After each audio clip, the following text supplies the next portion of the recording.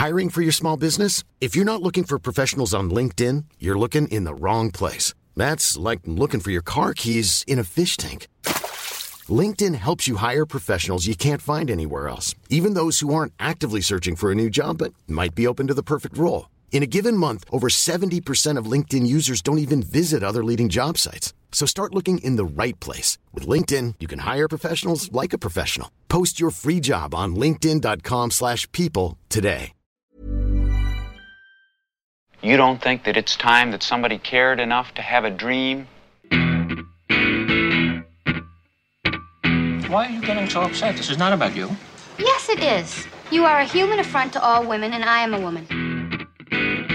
At some point, you gotta decide for yourself who you are. Can't let nobody make that decision for you.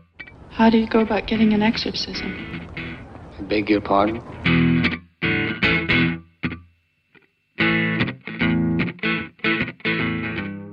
Hi, this is Mark Kermode. Thanks for downloading this Kermode on Film podcast. Now, this is a special bonus episode of the podcast. Usually, I do the hosting, I do the interviewing, because, well, it's Kermode on Film, and I'm Mark Kermode. But this time is different. My good friend and regular of this parish, Jack Howard, has done an interview with Kate Herron, the director of the television series Loki. Now, as you know, the world of film is changing, with film and TV now not only on equal footing, but also interacting. The future is multi-screened. So we thought you'd enjoy listening to Jack talking to Kate Herron about Loki. You can catch the video of the interview on Jack's YouTube channel, but for Kermode on Film listeners, we're playing the audio here. Oh, you got a reflector. Well, this is the most makeshift thing I've ever done. Don't worry, the press I was doing was in my childhood bedroom, and I had literally that's when I called you and was like, please help me with the screen. I don't know you just generalised though. You were just like, you've done YouTube stuff, surely you know how to set up a green screen, which I've never done. Oh really? By the way, I just sort of knew that you needed to clip it. And you just sent me a photo of some clips being like, I've got these. I was like, yeah, use them.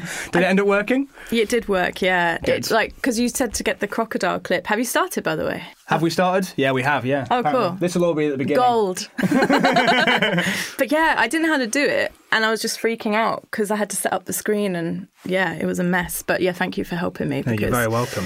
I just was like, who knows? Who would know? And I was like, Jack knows. Jack lives on YouTube. He will know how to do this. Was that just for Zoom interviews? For press junket. Like, I was doing some of it from home because I have my dog and it's a bit fiddly, like, getting around. So, like, yeah, so I basically was like, I'll do this one. I foolishly was like, oh, it'd be easy, I'll do it from home. And then I was like, oh, man, I don't know how to do any of this. Because I'm not, like, as a director, I'm very good with actors, I'm very good with story because I'm also a writer. But technical stuff, like, I so rely on my very smart crew. Yeah, and like, I want this. Make that happen. Yeah, even like setting up the ring light, I kept moving it and I was like, I don't know how to light myself.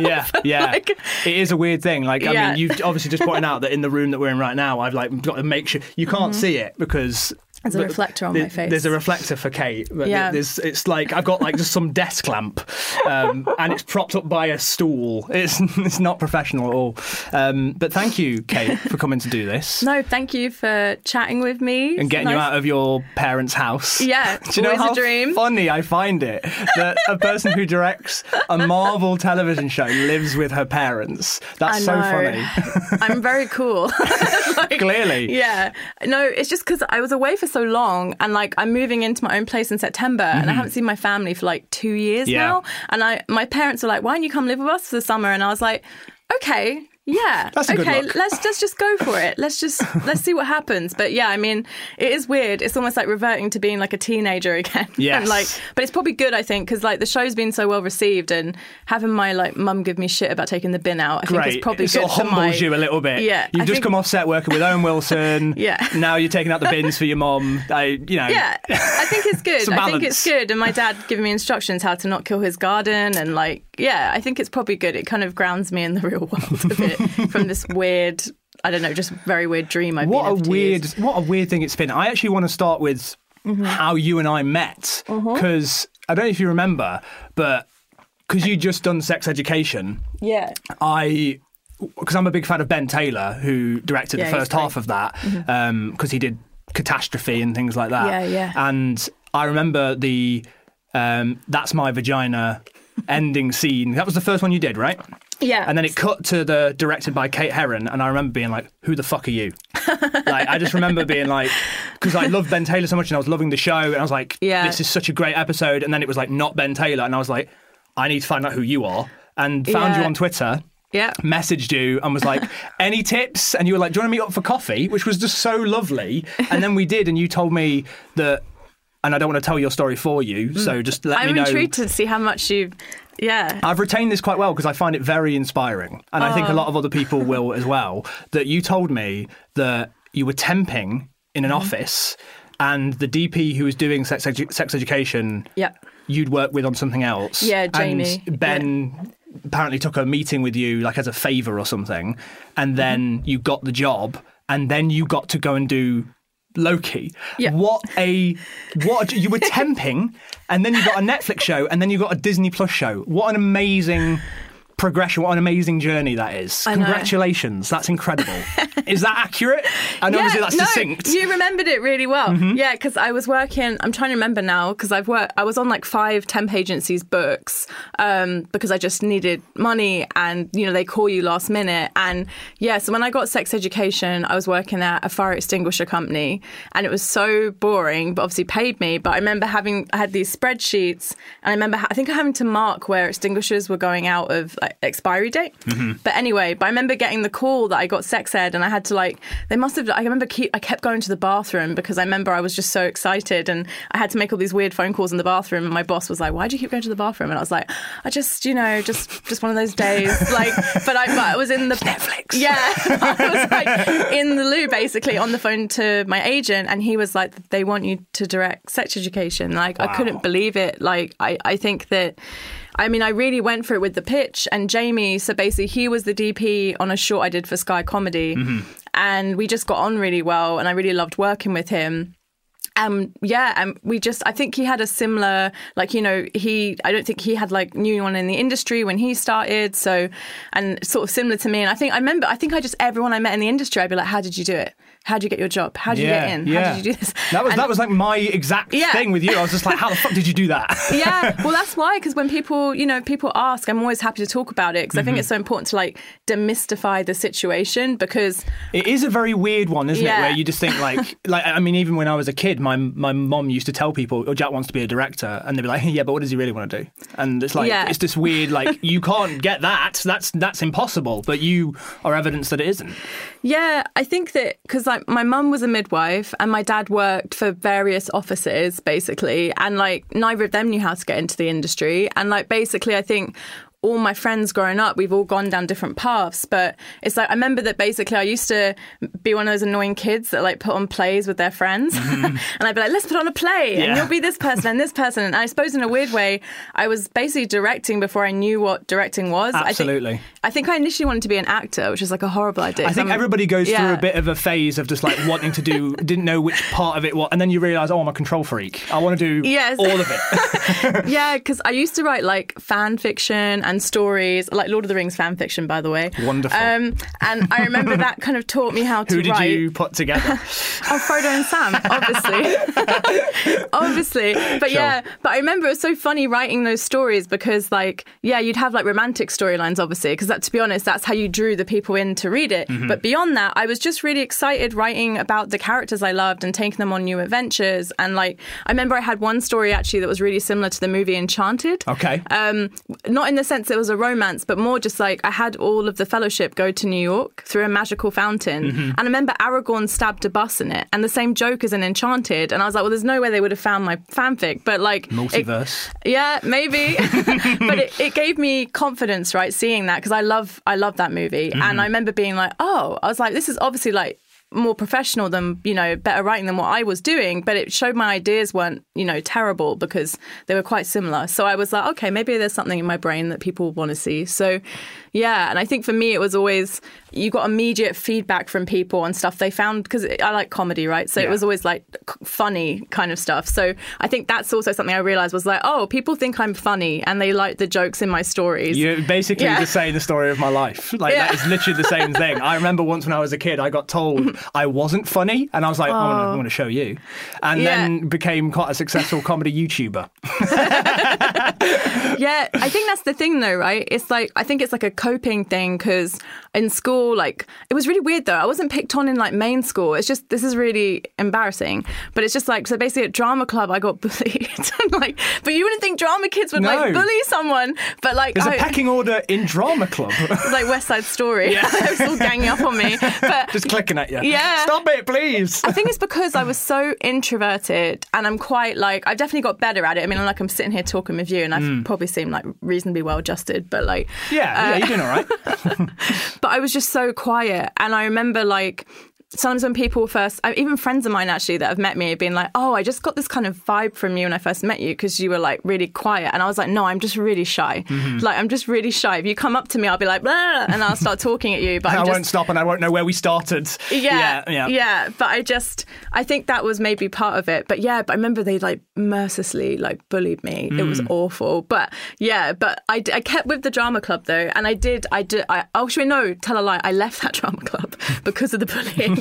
And then I went to a new one on Saturdays, which I did for like 10 years, I think. And I think there it was sort of like crossing over with all these things I was doing. But basically my teacher there was like, oh, do you want to direct the play? And I was like, oh, directing. Oh, I'd love to give that a try. So that was kind of my first foray, I guess, into kind of directing actors. And it was a very, I apologise to Shakespeare. We did Julius Caesar, but like we all wrote like scenes. And you tried to improve on Shakespeare. And it was hilarious because we're all like from London, right?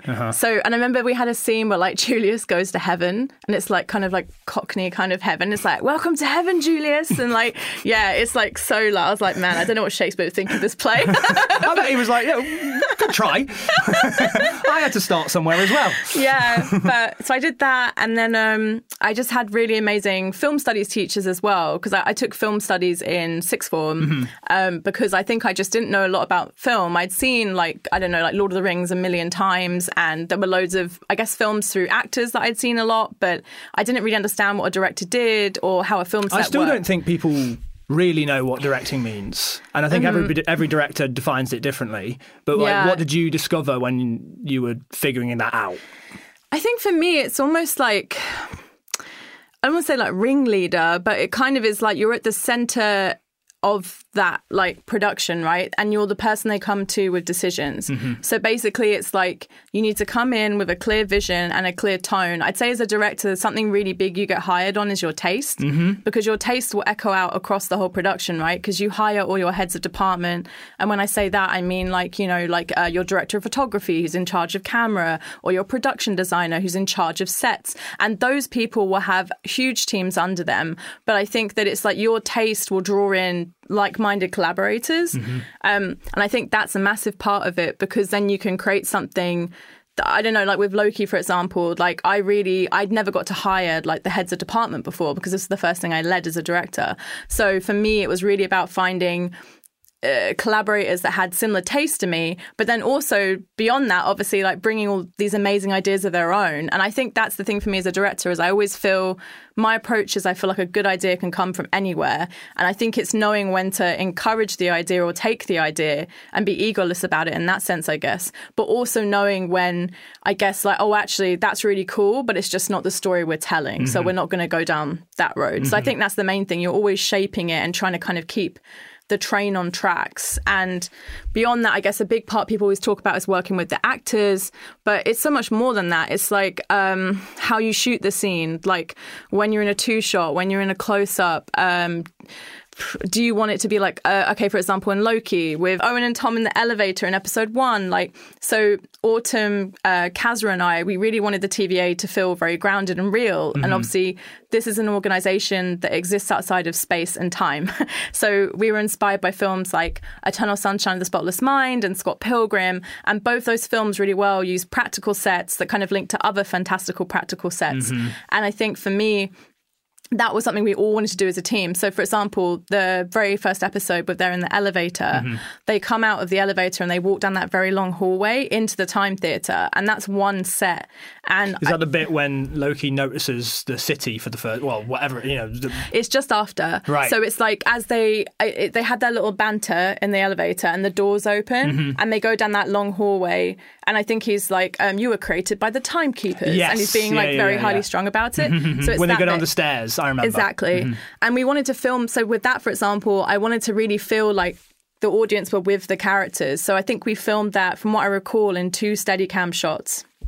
So that basically just means that I did like a 2-shot, which is like kind of mid about here. And basically we had that run all the way into the Time Theatre, and then I did a reverse behind their backs, and that gave me cutting points, obviously, because then you can pick out performance where you want to use performance. Yeah, so, you might want to use take 1 and the end of take 3. Exactly. Yeah, exactly. Is that something that you... we're jumping ahead a little bit. Sorry. No, it's all right. But let's just go with this, because I actually wanted to ask you a lot about this. Like, working at the level of Marvel, how much freedom did you have to basically put your own stamp on this and say, I'm going to do this in a single take? Because actually, that was one of the things I complimented you on after I saw the first 2 episodes. Was I just texted you saying I loved the bit in, I think it's in episode 2, when they go around into the lockers and it's just this like flowing single take shot that's like shot all under their eye lines. It's just very tasteful and not showy, but it's like clearly got a little bit more voice than I think I'm used to seeing at like that type of level, where it feels like things have to be covered in the edit just to make sure that it's going to make sense. But how much freedom did you have going into it to make those sorts of decisions? I actually had, like, I'm always amazed, like, on everything I've done. I'm just like, you just gonna let me do that? Somehow have maintained having my job, because just to go back to Sex Education, it started a bit there because I remember that was my first TV job, and Ben Taylor, I remember he was like, just go for it. He was like, honestly, he's like, the main advice he gave me, which I think is very solid advice for any director. I'm listening. He was like, highlight any scene where you've done a wanna. And he said, if the next scene, don't do it as a wanna. Because also you might want to pace up the edit. I mean, generally my rule of thumb is, usually I won't always plan to do something in a wanna. Sometimes it just comes down to schedule and time. Like if you're up against it on the day, particularly with a TV schedule where you have to move quite quickly, sometimes you're like, actually, we're going to have to do this in a wanna, but you always have 2 cameras running. So you have to use your B camera to kind of cover your butt, basically. Okay. So even the edit, the studio are like, oh, hey, we like it, but, I'm too slow. I'm bored. I want the pace to be faster, or I don't like their read of this line. So that's kind of, whenever I do like a wanna, that's usually how I will maintain that, is you always have your safety option, and that's what also helps you from not getting fired. Gotcha. But yeah. I just didn't get that. Yeah. Is not a good enough excuse. Yeah. But I think for me, like... So, sorry to interrupt, but please. In a single take shot like that, you always also have a B camera running just in case? Yes. Okay. So basically that's how we'll do it. So like, for example, that scene I mentioned with Tom and Owen in the hallway, that's why I did a reverse. So I think in my head I was like, well, it'd be really cool if this could play out all as a long 2-shot leading them in.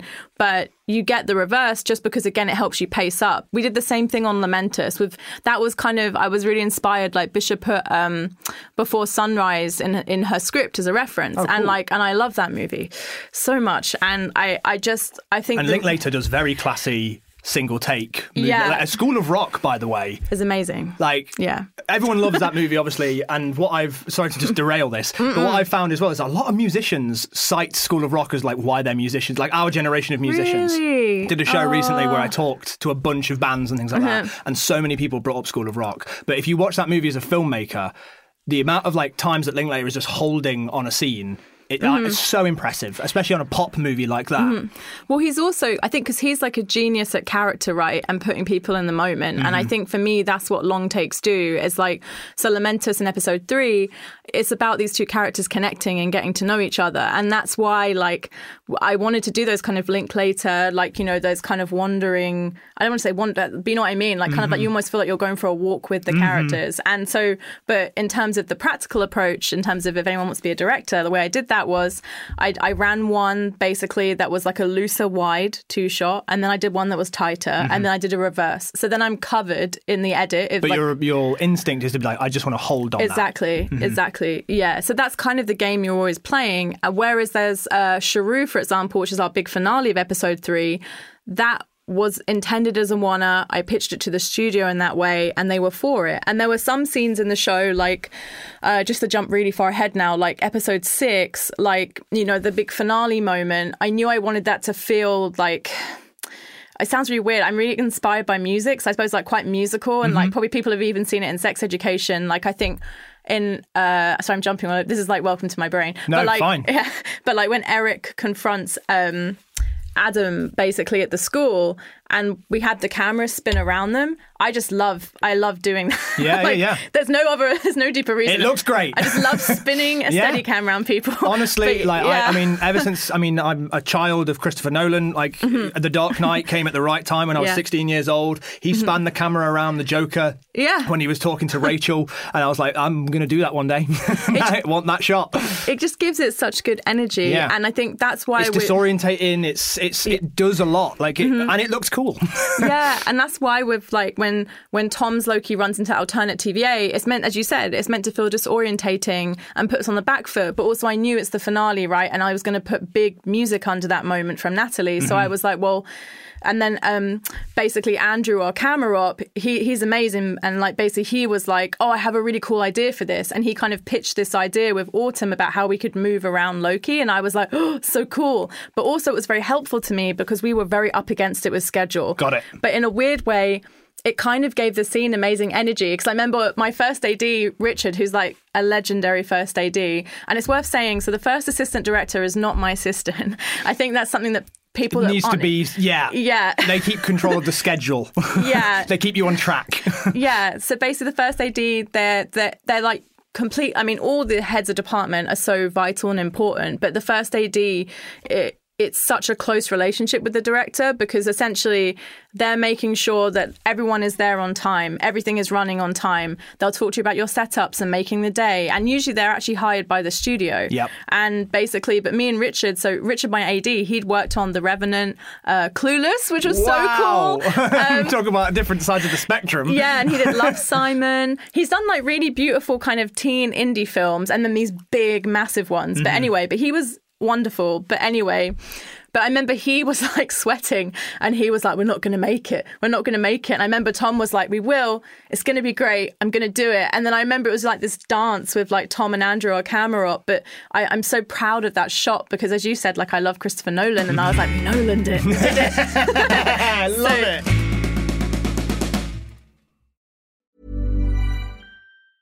Hey, I'm Ryan Reynolds. Recently, I asked Mint Mobile's legal team if big wireless companies are allowed to raise prices due to inflation. They said yes. And then when I asked if raising prices technically violates those onerous 2-year contracts, they said, what the f*** are you talking about, you insane Hollywood ass f- So to recap, we're cutting the price of Mint Unlimited from $30 a month to just $15 a month. Give it a try at mintmobile.com/switch. $45 up front for 3 months plus taxes and fees. Promo rate for new customers for limited time. Unlimited more than 40 gigabytes per month. Slows full terms at mintmobile.com.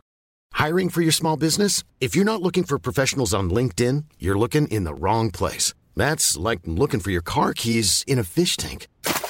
LinkedIn helps you hire professionals you can't find anywhere else, even those who aren't actively searching for a new job but might be open to the perfect role. In a given month, over 70% of LinkedIn users don't even visit other leading job sites. So start looking in the right place. With LinkedIn, you can hire professionals like a professional. Post your free job on linkedin.com/people today.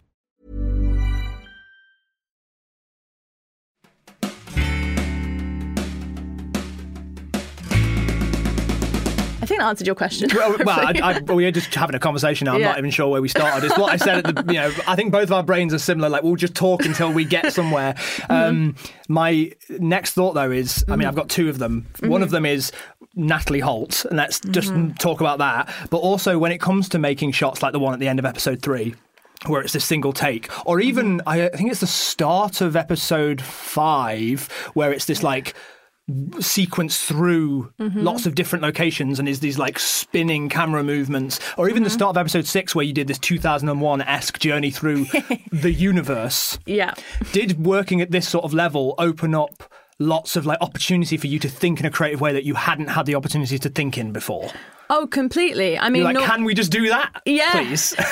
Normally, basically on my shorts and even on Sex Ed, like, I'm thinking, how do we make this look like a really expensive production. And obviously Sex Ed like had a great budget, but it was still limited in some ways. So like I think that was the thing me and Ben were always doing. We were like, okay, how do we make this feel cinematic? And Ben's a genius at that. I mean, when you watch Catastrophe, that's also why I was so excited to work on it, because I felt like so in line with his taste. With like he does like I always call it like frame within a frame, like how he frames. I just love it anyway. But lots of foreground. Yeah. And I'll tell you now, I see that you do that quite a lot as well with how you frame things. And I've been inspired by that as well. And I just notice that as soon as you start like putting something in the foreground, it just adds something. It just does something. I just directed an advert and I literally, like, in the wide shot, I was like, take it behind the wall and frame the wall in. And it was like, yep, that's a better shot. It was just that just made it better. Honestly, I had the same thing. Because I remember with my shorts, like when I first started making them, it's just obviously like you're usually making it within limitations, right? Like you're making it maybe in like, I don't know, like your house or like outside on the street. And you just kind of like, you always, the instinct is, okay, I'll just point the camera at the actor and maybe they'll have like a wall behind them. And I definitely did that quite a bit. And then I think obviously as I watched more stuff and thought more about just cinematography, it's like, it's a very like basic thing, but it's a very simple thing that anyone can do. and just adding depth and foreground. There's a really amazing actually YouTuber called Every Frame a Painting. He doesn't do it anymore, which is a shame. No. But he was great when he made things. It was at my film school, but I think he had one on Kurosawa about movement within the frame that really inspired me, because I hadn't even thought about using actors in the frame to bring movement in that way, which sounds again like a very basic thing, but it's just obviously as you're learning about filmmaking, it's just you're learning, right? But to go back to the openings you spoke about, so I'd love to talk about those. Please do. So episode 5. So basically, I would say like 99% of the show we storyboarded with a range of storyboard artists, but Martin Mercer storyboarded pretty much all of it except for a few key sequences. I had different artists for Sharu and for the 106 opening. But everything else Martin Mercer did, and he was excellent. But I think for me, that was amazing because basically on the one hand, when COVID happened, I had to storyboard everything because Richard, my first AD, he had to know how many who your actors in the background, how many background do we need to make this feel real? And so I would try and board in as many people as I could to work that out. And we also worked with an amazing company called The Third Floor with Jesse, who led the team. And basically with Jesse, it's sort of like, the best way I can describe it is they're almost like, they take my boards and they would basically make them into almost interactive storyboards or like a 3D walkthrough of certain shots. And that was the amazing thing working with Marvel, is like my editor Callum on episode 3, for example, like me and him would be like, oh, let's get this kind of shot. And we'd be like, oh, hey, can we get a bird's eye? Like if I didn't have a board for a shot I wanted to add, like the kind of transition shots. And I'd be like, okay, well, I want a meteorite to go from the left to the right of frame, for example, to draw our eye. And this is the rough placement. And then Jesse would go off with his team and they'd send us the shot within, 48 hours, which was, crazy. But that's the thing, at that level, you can do that. So that's kind of how we planned everything. But with the opening of Ep 5, so me and Autumn, my DP, obviously was storyboarding stuff with me. And so me and her, we love the idea of turning reality on its head, right, for episode 5. So hence, even me doing that, it's what the camera does. And so we had that transition planned and going into the elevator and then into the timekeeper's chamber. And in the script originally, I remember because Eric was he was one of our writers, but he was with us across all production as well. So when we were doing rewrites and tweaking stuff, he was the one leading the charge on that. And basically Eric had pitched this really cool idea where he was like, it's the TV, I think he put something like the TVA, status quo, everything seems normal. And then we go into the timekeeper's chamber and we see the head of this timekeeper. And I was like, oh, that's so cool. And originally the idea was we would go from the timekeeper's chamber straight to the courtroom with Renslayer and Sylvie. But it's just in the edit, when I was putting this together, it just wasn't quite landing right, going from the eye of the timekeeper to Renslayer hitting the ground. And we'd boarded it that way, but it just wasn't feeling quite right. And story-wise, because we restructured a lot of 5 in the edit in places, and I remember just thinking, it just feels like you kind of want to know where Loki is and give a tease of that. So that's how basically, so we had that shot obviously where you go into the void and you pass through the city and you see him at the bus stop and then you see Alioth. But when I originally covered that scene, this was partly because of also schedule. We were so tight on the day. And so Autumn was like, okay, we don't have enough time to do multiple setups, but we could do this on the crane as like this oneer, and I'll go really high and we can push in on him and we'll get the lines, and then and then that'll be it. And basically originally the shot didn't travel up above the bus stop. So it's kind of, I'm giving all this information just to explain that it's such a puzzle when you're directing something. So basically I had this beginning with the timekeeper's chamber and going through the TVA. And then I was like, oh wait, actually, if I use the eye of the timekeeper as a transition to the mist of the void, that could be a really cool way to do a transition wipe. And then I can make this into just one big oneer. Yeah. So that happened in the edit. So hang on. Yeah. Whoa. Yeah. The plan wasn't for that to be this one gliding through all the different locations. That was never the plan. That's something you found in the edit. Amazing. Because that was one of my favourite parts of the show. I was like, this just feels so distinct, because clearly the one at the end of episode 3 was so planned, like that that sort of like almost video game-esque sort of travelling through with the two Lokis. And then this one felt like a sort of similar style, but like very much like, here's where we are, like here's all the pieces. Yeah. And that wasn't the plan?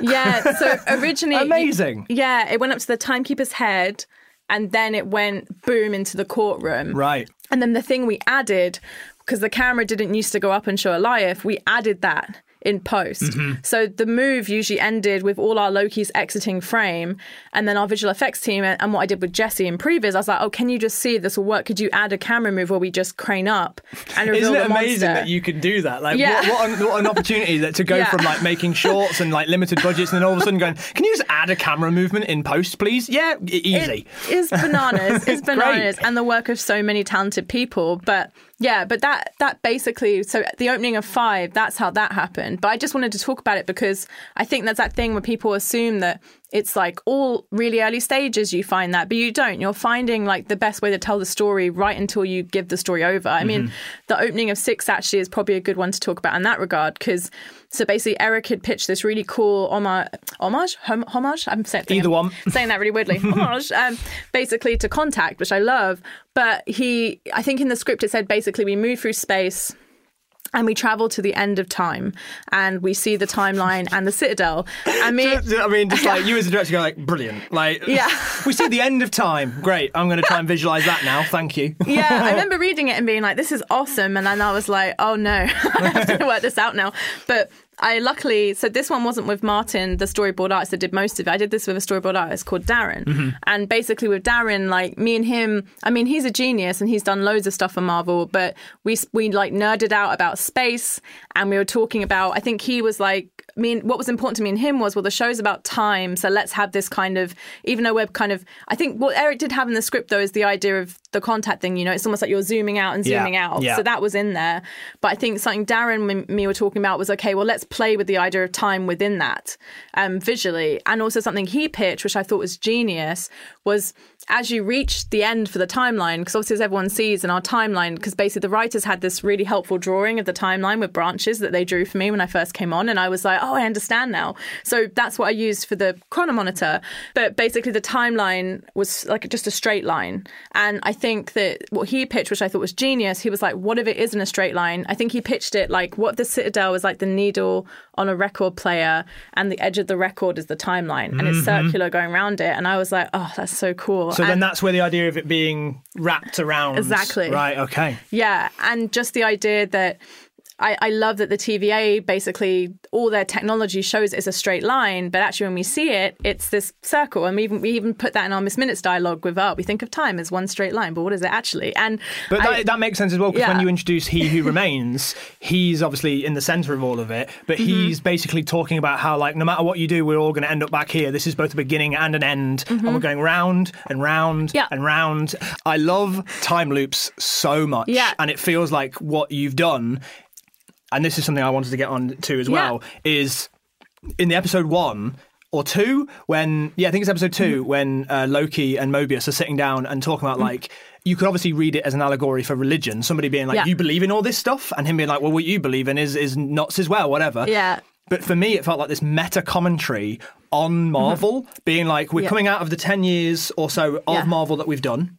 We're seeing that as what was supposed to happen, and now we're coming out of it. And the timekeepers, they're figuring out the end of time. Are the Marvel writers who are still figuring out where we're going next? Like, that kind of is what it felt like to me. And were you aware of that? Is that something you were, like, consciously doing? Because, like, that meta text stuff was so exciting to me. I was just like, this is exactly where Marvel should go next, and that's what it felt like to me. Yeah, no, I think there's always, I suppose when you're approaching the story, right, you're always just thinking of the best way to tell the story, but then like as you mentioned, the kind of nature of who you're making it for obviously folds into it, and also just the themes, right? The idea of, I mean, even like with Loki's identity, like, are we just repeated? Are we doomed to just repeat the same mistakes over and over again? Can you change? Can you break the cycle? And so I think the circular timeline, it kind of all came together for me when Darren pitched that, and I just was like, obviously. Yeah. No, it was just like, obviously. Yeah. And I think that's also something I want to talk about, because sometimes I think, like, not all directors, but I just think it's such a massive team effort. And I think that's a big part of your job as a director is, like I said, like, you're working with really, really amazing people. And I think that's the thing. It's knowing when to take the pitch or not take the pitch. And it really so much is about, that's why I always think, like, a good idea can come from, like, anyone. And I always try and describe directing as, like, you are like a sieve. And you catch everything, and you let through the ones that you go, that's going to make it into the final mix if I'm going to keep this metaphor going. But that's what I'm baking a thing, and you can pitch me whatever you want, and I decide what makes it into the final thing. You're kind of a bit like, I guess, like He Who Remains in some ways, because like it has to be. I think that what I love about his character, and so I will come back to the opening of 6 because there was some extra stuff with that, but it's like he's so introverted and extroverted, right? And I think you kind of need to be both sides of the coin to be a director, and obviously all of us are a mixture of both of those things. But it's because in some ways it can be quite a lonely job, because it's how best to explain it. So when you're doing other jobs on set, if you're an actor, for example, you have fellow actors. Usually, most projects do, unless it's like just one actor. But usually you have other actors, and they're like your buddies and your pals, and you can chat to them. But like as a director, it's kind of just you. And I think it was really funny. Like one of my editors was on set, and I needed, like, he was with second unit, and I needed to get a shot, and I just said to him, "Oh, can you just get the shot? Because I'll be over here." We didn't, and I can't remember where Mo was at that moment. I think Mo was with me actually. She's my second unit director, but she's also a stunt coordinator. That's why it was. She was doing that, and it was like a push in on something. And so basically, he was like, "Okay, yeah," and he was so excited. Obviously, he's like, "Oh, I get to direct for a moment." But I remember he told me after, it was Paul, my editor at One, and he was like, "Man, he's like, directing's like really lonely," and I never realized that. And I was like, "Yeah, it is in some ways." But I think that's the weird thing, is that you have to be really good at spending time by yourself, because so much of it you are by yourself. But at the same time, you have to be like highly social and ideally able to communicate with people quickly as well. Like you have to be able to have lots of very quick interactions and then move on to the next thing. Exactly. And I'll be honest, like I think I thrive in that environment. I'm sure you do as well, but I feel like that environment makes sense to me. I'm like, I know what we're all doing. I know what my role is in this, but when I'm maybe outside of that sort of situation, I find myself a little bit like, I don't know what am I doing. Like when I'm on set, it feels like I get it. I know exactly what I'm doing. I know who I'm talking to and why. Oh yeah, no, I'm like Casey in the real world. It's like it's like someone asked me who my variant was, and I was like, it's definitely Casey.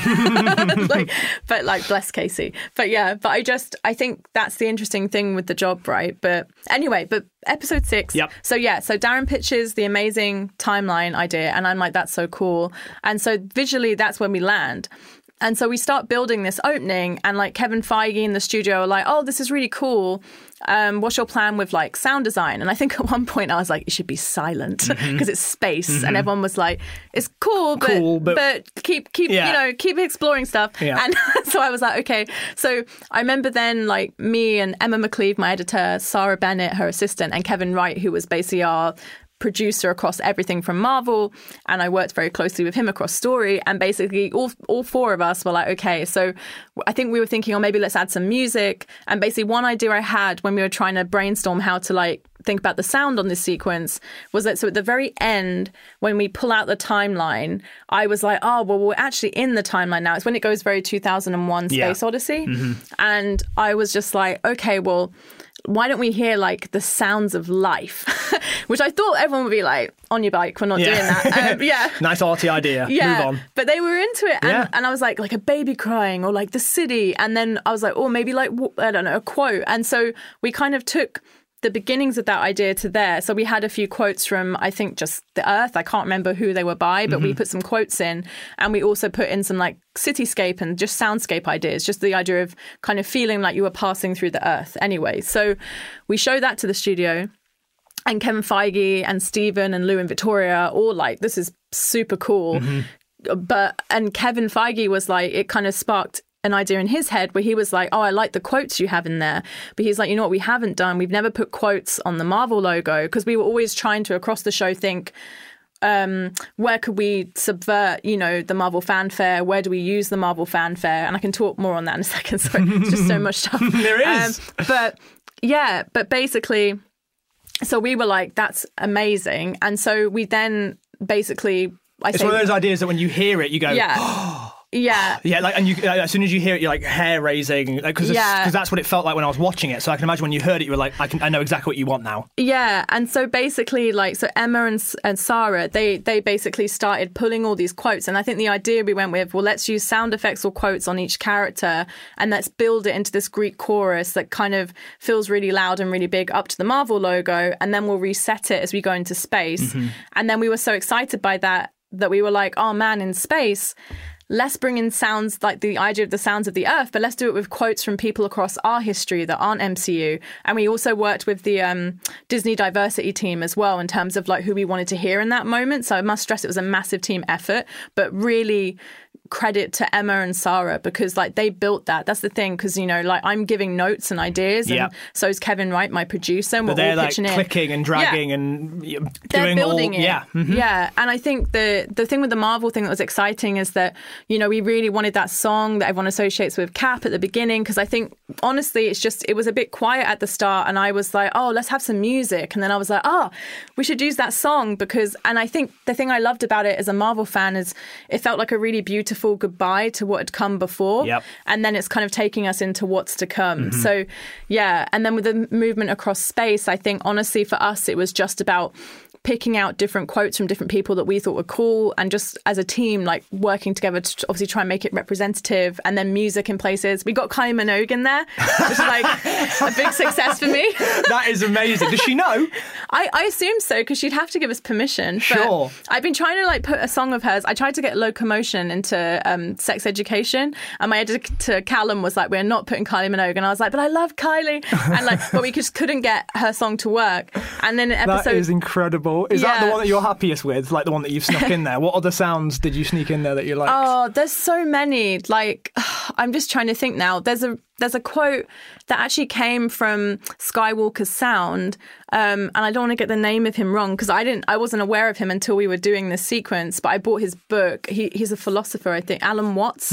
We put a quote about time at the top, because I knew that, because obviously the beginning part is very Marvel-centric, and it builds up into this Greek chorus, and then you almost have to like reset it, right, when we go into the bit across space, because it's almost like a palate cleanser, because then it's like, okay, now we're going to hear sounds from Earth. And it was like, how do we get to that transition and make that clear? And I think actually it was something from the Disney diversity team. I think they said, oh, it'd be probably good to have some quotes about time in there, just so it's clear what you're doing. And I was like, yeah, that's sensible. And so Skywalker, Matt there was like, oh, well, Alan, I think his name's Alan Watts, I don't want to get it wrong, but he basically... he was like, he's amazing, you should listen to this, you know, listen. And he sent me like a YouTube clip of this whole like lecture he did. But we were like, wow. So we put one of his quotes in. And I think that was the key thing, is just kind of showing that, oh, it's actually about time. And then we go into the sounds of Earth. But anyway, I could rabbit on about it for forever, but I really want to Clearly you've just been like soaking in it for so long. And it's amazing, I think, and for me and for everybody who's watching and listening to this, to hear that like, how much of this is just like, it starts here and then it sort of just builds and builds and builds and builds and builds and builds and builds and builds, and like all these different opinions and people bring something to it, and you figure out there's the ending like product, but so many people go into it, but you are just the person who's like, I don't know, herding it, like figuring out where we're going. And that's that. I mean, it's amazing to hear about it on that level as well, that still at that level basically just people going like, would this work? Would this work? Would this work? And I think that's amazing. It makes me almost think of improv. It's like yes and, you know, and I think that's the amazing thing about Marvel as a studio, and they probably spoiled me as a studio because I haven't worked with other than Netflix, but I haven't worked like a big film studio before. So I just was like, I hope other studios work like this, but they're just really collaborative. And I think the thought is with them is always best idea wins. And that for me totally fits in my philosophy as a filmmaker, and that I think, as I said, like I think a good idea can come from anyone. Like I think that, and I hope that the team felt encouraged to pitch in stuff because, you know, you're working with really smart people that usually just all love the comics as well, and so many Easter eggs came from so many different people. And I think that was really, for me, I don't know, I think that's maybe why I wanted to direct and why I like putting on plays as a kid, because it's like a community thing, you know what I mean? Like it's about building your team, and you get to, like, as you said, like you're like the sieve. Yes. I like that. Like, that everything goes through. But you're only as good as the people you're working with. I think with all our actors, I was so lucky to work with so many talented people. So it was about hearing their ideas out, giving them space to play on the day, obviously getting what's written, but then being like, oh, you know, like Owen, he's an amazing improviser, and he would just throw in lines and be really playful. The first episode when he says, "I'm always looking up at you," I like it. It feels appropriate. Like, is that him just improvising? It's improvising. I love that bit. And speaking of Owen Wilson as well, my thinking for him is that he's got such a calm, I know everything's going to be all right sort of vibe to him that really works with somebody who should know how all of time goes. Yeah. Like somebody who's just like, this is fine. Like, I know it's all going to work out. Like, because I've seen it. I've done it all before. Yeah. That's kind of what I got from Owen Wilson's casting in that part. I thought it was brilliant. Yeah, and I think because also he wanted to do something. I remember when I spoke to him on the phone, he was like, I want to do something really outside of myself. And I was like, oh, this is cool. And he pitched the idea of, you know, like the silver hair, and obviously the moustache is a reference to the character that he was based on, and the real person that he's based on. But I think that for me was so interesting that he kind of changed how much, I guess, because we know him so much from his like sandy kind of like long hair, and and I think for me, it's sort of like I don't know, like almost like a boho-y sort of like sort of hippie-ish sort of vibe, and in this he's definitely different. Not that. Yeah, and I think that was exciting, and also just. He would just throw in these lines. But I remember even he said to me, he was like, I can't believe how much of the improvisation's in there. And I was like, it's great. Of course it's in there. Because like I spoke about it before on other things, but the bit where he's like, don't you have candy on Asgard? And then Tom was like, grapes, nuts. And I that's them improvising. I just kept that in. And then what does he say? No wonder you're always in a bad mood or something. Oh, he says, no wonder you're so bitter. Yeah. Great. Yeah. And then to move on finally to Natalie Holt, the composer for this, who I will just say, because I'm allowed and I'm not associated with Marvel whatsoever, I think aside from Alan Silvestri's Avengers theme, this is the best music that Marvel has ever had. In the themes, the sort of the interesting like bold direction that it goes in, the weird textures that she puts in, like the absolutely astounding. At what point did you go, I'm just going to let Natalie, because almost part of it.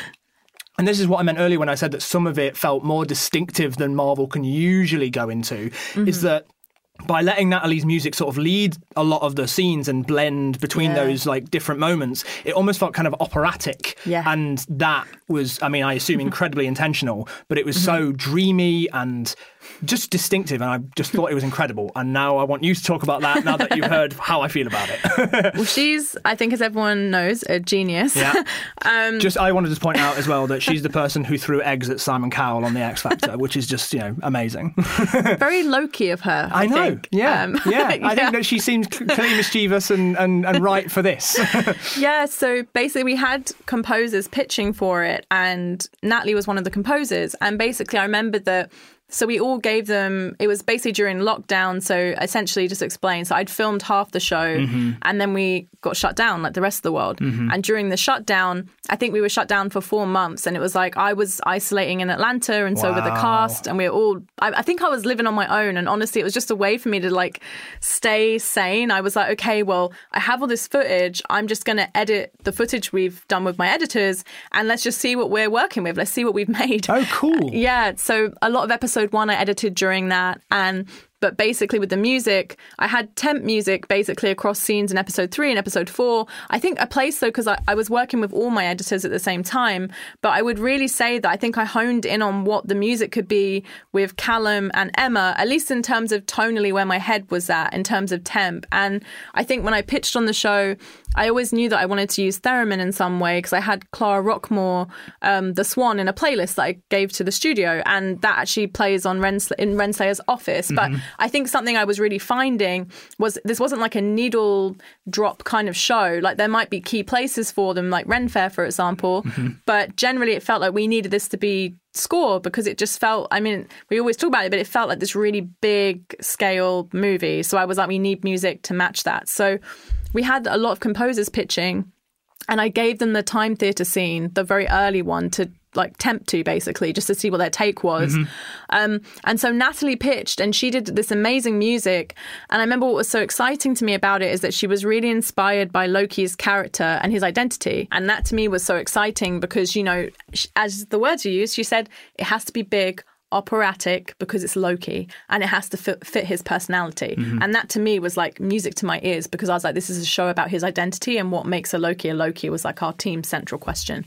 So I was like, that's already amazing. And I just want to point out, I love the fact that the show itself is a Loki. That it's such a like, you don't know where it's going next kind of show. You don't know what it's doing. And you handled that beautifully, like the sort of shifting in story. And we're doing this now, and now we're doing this. But that to me felt like, well, of course that's what the show is doing because it's about Loki and you never know what he's going to do next. So, I just wanted to point that out as well. That's so lovely. I love that. But yeah, so basically she sent us that and she also had like just some kind of weird experimental like kind of electronic stuff she just made for fun basically that was also sent to us and I was like, who is this person? Because you had this like really bold operatic music and then you also had this kind of weird almost Blade Runner sounding kind of electronic stuff. So I was like, I feel like she taste-wise is in the same space as us. And I was like, yeah, I think, and everyone was so excited by her. And we were like, let's go for it. And basically, so when she started, Marvel were like, she should make a suite for the show. So it was about creating the themes for the show. And this was amazing because I basically, when we were in lockdown, I'd spoke to Marvel and said, actually, if we can, I know normally I think the composer comes on a bit later, but I think it'd be really helpful if we could get them now. And they were like, totally, because it's just the show for me. Like music, as a filmmaker, I love music and I think it was so much part of the identity. And if I have music I can hear, sometimes I'll just think of shots or ways I want to cover a scene and it helps you just get an idea of the personality. Yeah, and the personality of the show and it also gets everyone excited on set. Like when we went back to filming, Tom would play Natalie's music to like set the tone for everyone and I thought that was amazing. You hear so many great stories about when the music is done simultaneously with the film and how they kind of inspire each other. And like that, I think that should be done more often. I just know that like money and like how things progress, that's not always possible. But amazing that you got to do it on this. I think I was inspired to do it because on Sex Education, obviously I went later than Ben, so they already had their composer. So I was using the music that they were already using in the first half of the show. And again, that really helped me rhythmically work out in the edit, like, oh, let's cut the scene this way or have this kind of feeling to it. So yeah, so anyway, so with Natalie, she made this amazing suite, but the first piece of music she made us was that Loki title music. I remember just being like, hot damn. That's it. Yeah. I was like, this is incredible. And yeah, I mean, all her themes and like, oh, and I should say, so when she pitched, she'd put a theremin in her pitch and we hadn't spoken. I didn't tell them anything about that. So that was just like an in-sync type of situation. Yeah. And it kind of goes back to the taste thing. I was just like, this person is on the same page as me, but also going, obviously, because she's incredible, going so beyond what I had thought of. And I remember she was referencing like A Clockwork Orange, and I obviously love Kubrick. I think it's probably clear in the show. Obviously. And I just was like, I really want to work with this person. And she was nice. And I think it's Amy Poehler or Tina Fey that said this, but like, you want to hire people that at 2 a.m. you want to talk to still. Yeah. And like, maybe that's just a rule for life. I think so. Yeah. But basically I really liked her and it was just amazing working with her. And basically her music definitely going back in after the pandemic because, well, not like it was over, just that we were basically back to, we were safe enough to film. When we went back after the lockdown, essentially her music definitely inspired how I shot lots of stuff, how I thought about the show. And then it was just really working out, okay, so where do we have needle drops? You know, like the opening of episode 3, like Demons is a song I love. We spent a while trying to find the right song for that, but, you know, I love that music. And also, isn't it amazing as well that like with Marvel that you get to go like, which song that I love can I afford to just like put in this now? Like, because that is wild. Something that I just had to avoid my entire life. Is like, I can't afford songs. It's so crazy because I love Hayley, the musician, and she messaged me and I was like, oh, I now spoke to this musician that I love. That is amazing. Yeah. I also love, I sent you somebody's TikTok, didn't I, of someone being like, they've used the music from Sims, and you were just like, that's just from a licensed site, like that's just generic sort of like fairground music that happens to be in The Sims. And I love The Sims, so I was actually very happy that happened. I was like, oh, excellent, we have a Sims reference in there. Yeah, it was a Sims reference.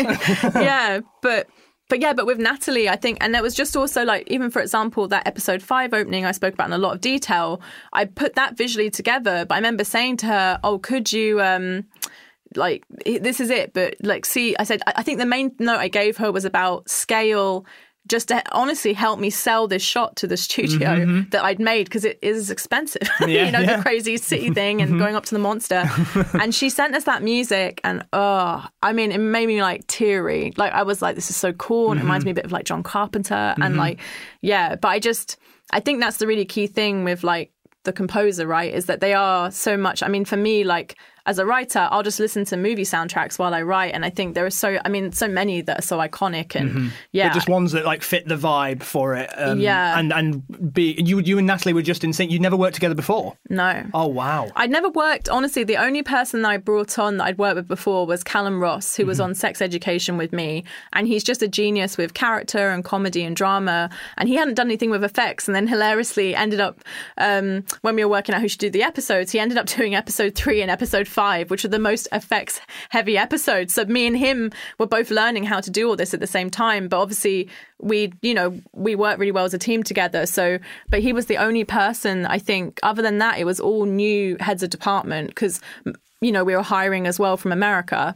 So basically, but Natalie pitched on it. But that's all probably worth talking about as well. Like, a lot of our team were British, not intentionally. I think a lot of our crew were from America, but like most of our cast were American. I remember Owen was saying it's only me and Miss Minutes. And then obviously He Who Remains at the end. But but anyway, a wild ride. Absolutely. And this is I'll bring it to a close now because what a huge conversation we've had, and I can keep going, but my camera's going to die. So you've announced that you're not going to do season 2. You're definitely going to stick to that. You're not going to change your mind. It's like when Daniel Craig was like, I'm never doing another Bond. And then he was like, I just needed a break. I'm going to do it again. You definitely don't just need a break, and you won't. You're definitely not going to come back for season 2. Yeah, and it's I must stress, it's like no bad blood or anything like that. No, I don't imagine it is. Yeah, I love Marvel so much, and like I think people can hopefully see that in the amount of references, visual ones I've put across the show. Yeah, I don't think that anyone could think that there's no, like, I assume it's because you want to go and do something of your own. Yeah, I think for me it's just, so when I started the show, it was always intended, well, not always obviously, but like when I started it was 6 episodes, because obviously I should say, some people are like, oh, did she know about season 2? Like, no, I knew about it obviously for like a year. Sure. But it's just that when I started, I've been on it for I think 2.5 years now, the show, so I've been on it for a long time. And when I started they were like, it's going to be 6 episodes and it's this story, and I was like, cool. And that's always how I thought about it, and I just put everything I had into it. Like I said, I haven't stopped for a long time. Like, even over when we were locked down, I was still working every day on it, because I just was like, well, I just want to give this all and make it as good as it can be. But I just think in my head, I was always thinking about it in that way. And, I'm also a writer, and I had these other projects, and I have a few other things that are yet to be announced. And I just kind of felt like I want to focus on those next. And I think as well, like for me, I'm just so excited to see where the story goes. And I think I'm so flattered and happy that Disney and Marvel were like, this is so awesome, we want to keep telling this story. But I just felt like this part was my part, and I think I'm always anxious. I reference this in an article, so maybe it's good I talk about it here so people don't think I'm an egotistical monster.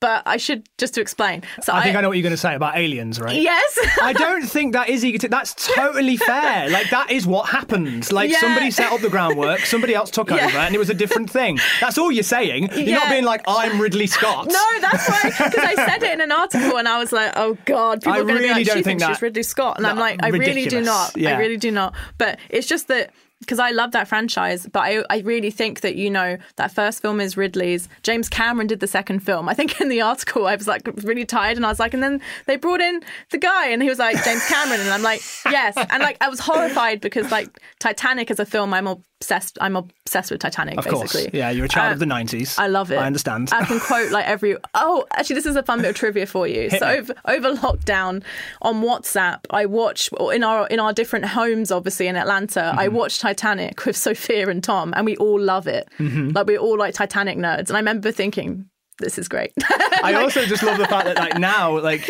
that feels like what they are, like the sort of like this doomed tragedy, like of a romance. Yeah, it's kind of got a Titanic vibe to it, but with time instead of a boat. But on the alien thing. So this is the problem with my brain. This is probably why everyone's like, the show's so weird, because my brain is like all over the place and I can't like focus on one thing. And I've said it's like a Loki, because you never know what it's going to do next. And you're like, no, I'm just like that. Just really scatty, yeah. But basically, I love Alien because it really set a tone, and it was one type of movie. And then Aliens, you know, James Cameron comes along and he doesn't blow it up, but he builds upon the world with what the aliens mean and what they are, and that's so cool. But then also changes the tone and the genre and pushes the story forward in a really cool way. And I think for me, that's how I feel about this, is that I honestly gave it my all. And I feel like, I mean, like, I love film noir and like detective stories, and it got that itch for me. And like, I'm so proud of everything we did on it, but I just feel like it needs the next person to push it and make it weirder. And I think that's the opposite of egotistical. I think that you're just allowing, you're like, I've done my part, and now I'm excited to see what happens next, and just letting it go. That's amazing. I think that's just how I felt about it. But I must stress, it's like one of the best experiences of my life. It's changed my life. And I'm just so proud of the show, and I've just loved seeing the cosplay, the art, the fan responses, and seeing what, you know, some people liked and what some people didn't like, and like seeing those debates. Like, I think creating anything that creates conversation is exciting to me. So, yeah. Well, congratulations. I think you should be very proud. I'm so excited to see what you do next. Kate Herron, thank you so much for coming to talk to me. Thank you. Goodbye. Well, there we are. I hope you enjoyed Jack Howard's interview with Loki director Kate Herron. As I said, you can catch this interview and lots of other fantastic interviews by and with Jack Howard on his YouTube channel. Thanks for downloading this Kermode on Film podcast. If you've enjoyed it, remember to subscribe, tell your friends, and visit the Patreon page where there are loads of videos and extras. Keep watching the skies, and do stay safe.